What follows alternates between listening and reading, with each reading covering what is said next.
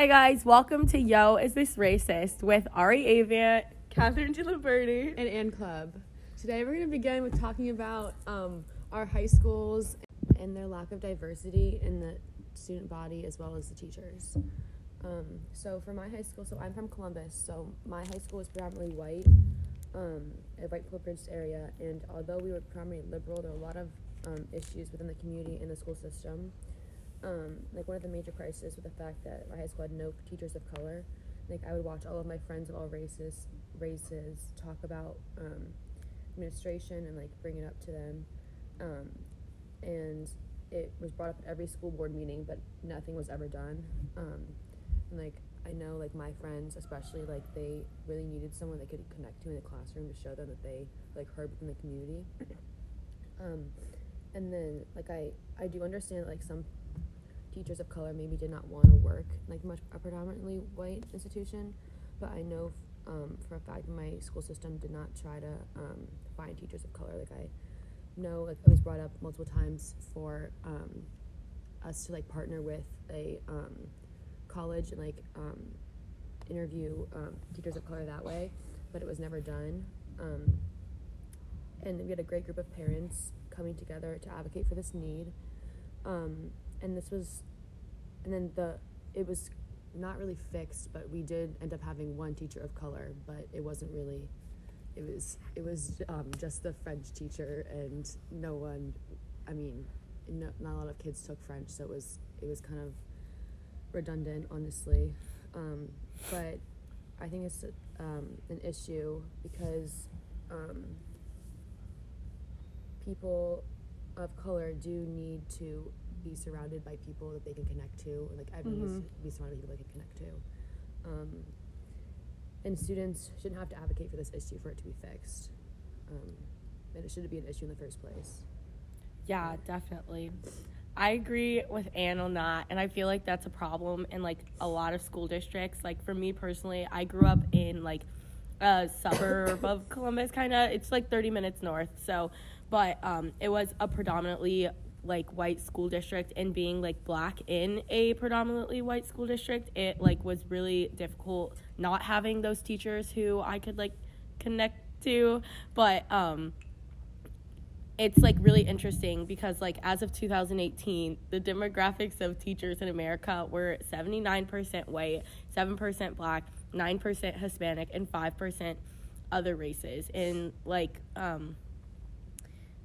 it just seems like minority students like don't really have a role model to look up to, and because like white teachers can't equip them with how to face racism in like their daily life and outside of school, they aren't equipped to do that. And another reason why this is an issue is because white students are also not really taught to look up to African Americans. Like as a kid, you always look up to your teacher, and as a student, you look up to your teacher. And the fact that a lot of students don't have any like people of color to look up to, it really kind of just enforces that societal and systemic racism. Yeah, I'm also from a school that's predominantly white. I went to high school in New York, so there wasn't many people of color.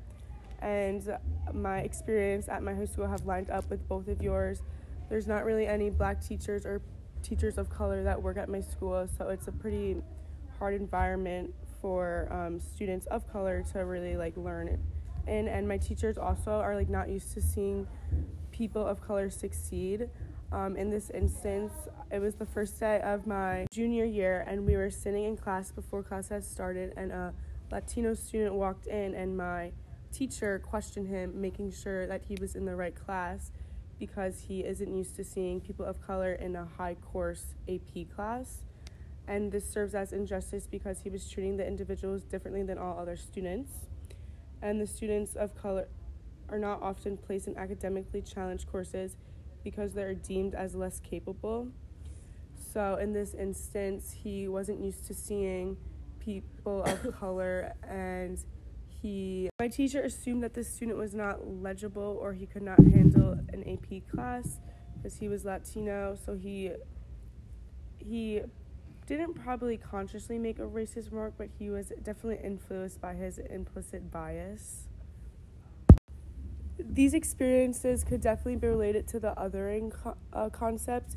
In all of our different instances in our predominantly white high school, the white students and even white faculty would be seen as the one, and that because they're more like, they have more power, and all the students of color would be seen as the other since they're the outcasts of the group, and it's hard for them to find people that they could relate to, and they just seem that they're just different than everyone. I feel like this ignorance, like, from the teachers and the culture of, like, students of color feeling like outcasts is also due to, like, the lack of teachings of other cultures in the education system. The fact that, like, European history and, like, American history is just history, but black history, like, emphasized to be black, and that just, like, to me means that our education isn't integrated enough to not make the differentiation between the two races. And, like, I know that a lot of schools, like, do classes like Hispanic history or, like, Latino history and things like that, but they're all optional courses, and, like, people don't have to learn about these cultures.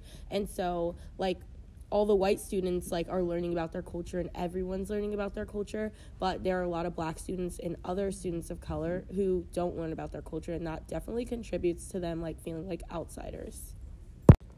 Yeah, and also, like, now just shifting towards, like, my community as a whole.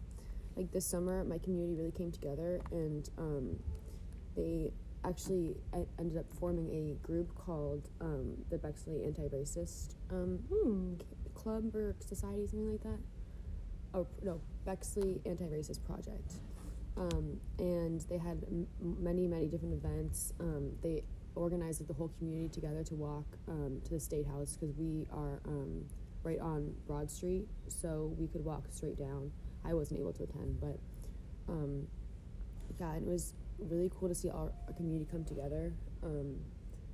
But, like, even though that did happen, like, we still have a lot of issues within our community. Like, while that was going on, actually, we had an instance where some kids decided to make a group chat of them, like, these were all white students, and they added some black kids as well as Jewish kids into a group chat, and just decided to they decided to just, like, say racist slurs to them and anti-Semitic slurs to them.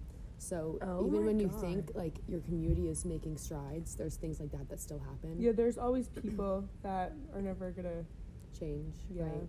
No, that's definitely crazy. I think I, like, noticed, like, the same thing. It seems like communities were taking strides, but like, they really weren't. So, like, in my community, we did, like, a smaller protest in our downtown area after, like, the tragic killing of George Floyd, but there were so many people, it seems like, tried to, like, post, like, black squares on Instagram and everything like that, but, like, I know personally in their everyday life they do not make, like, any strides to, like, end systemic racism and things like that. And there are also people, like, you do notice people who don't, like, even though it's like people do post things and they don't really care about it, there are people you see don't say anything. Also, like, back to what I was talking about, one of the guys' families who, like, made the group chat came out and said, you know, we're not racist, we have signs in our yard supporting Black Lives Matter. And I don't know why that's funny. Yeah, it was really crazy. And, like, going during that time, you wouldn't think that someone would do that. Yeah, like, exactly. That is probably the worst possible time that could have occurred. And yeah, and the kid even had to move schools, and it was really bad.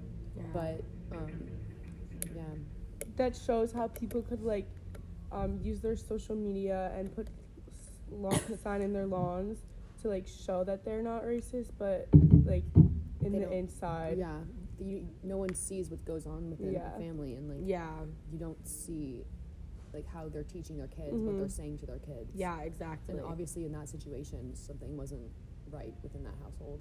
Definitely, because I feel like if parents are actively like teaching against racism, like these kids like know that it's never okay to like say these words or act in like a hateful way towards these people. So,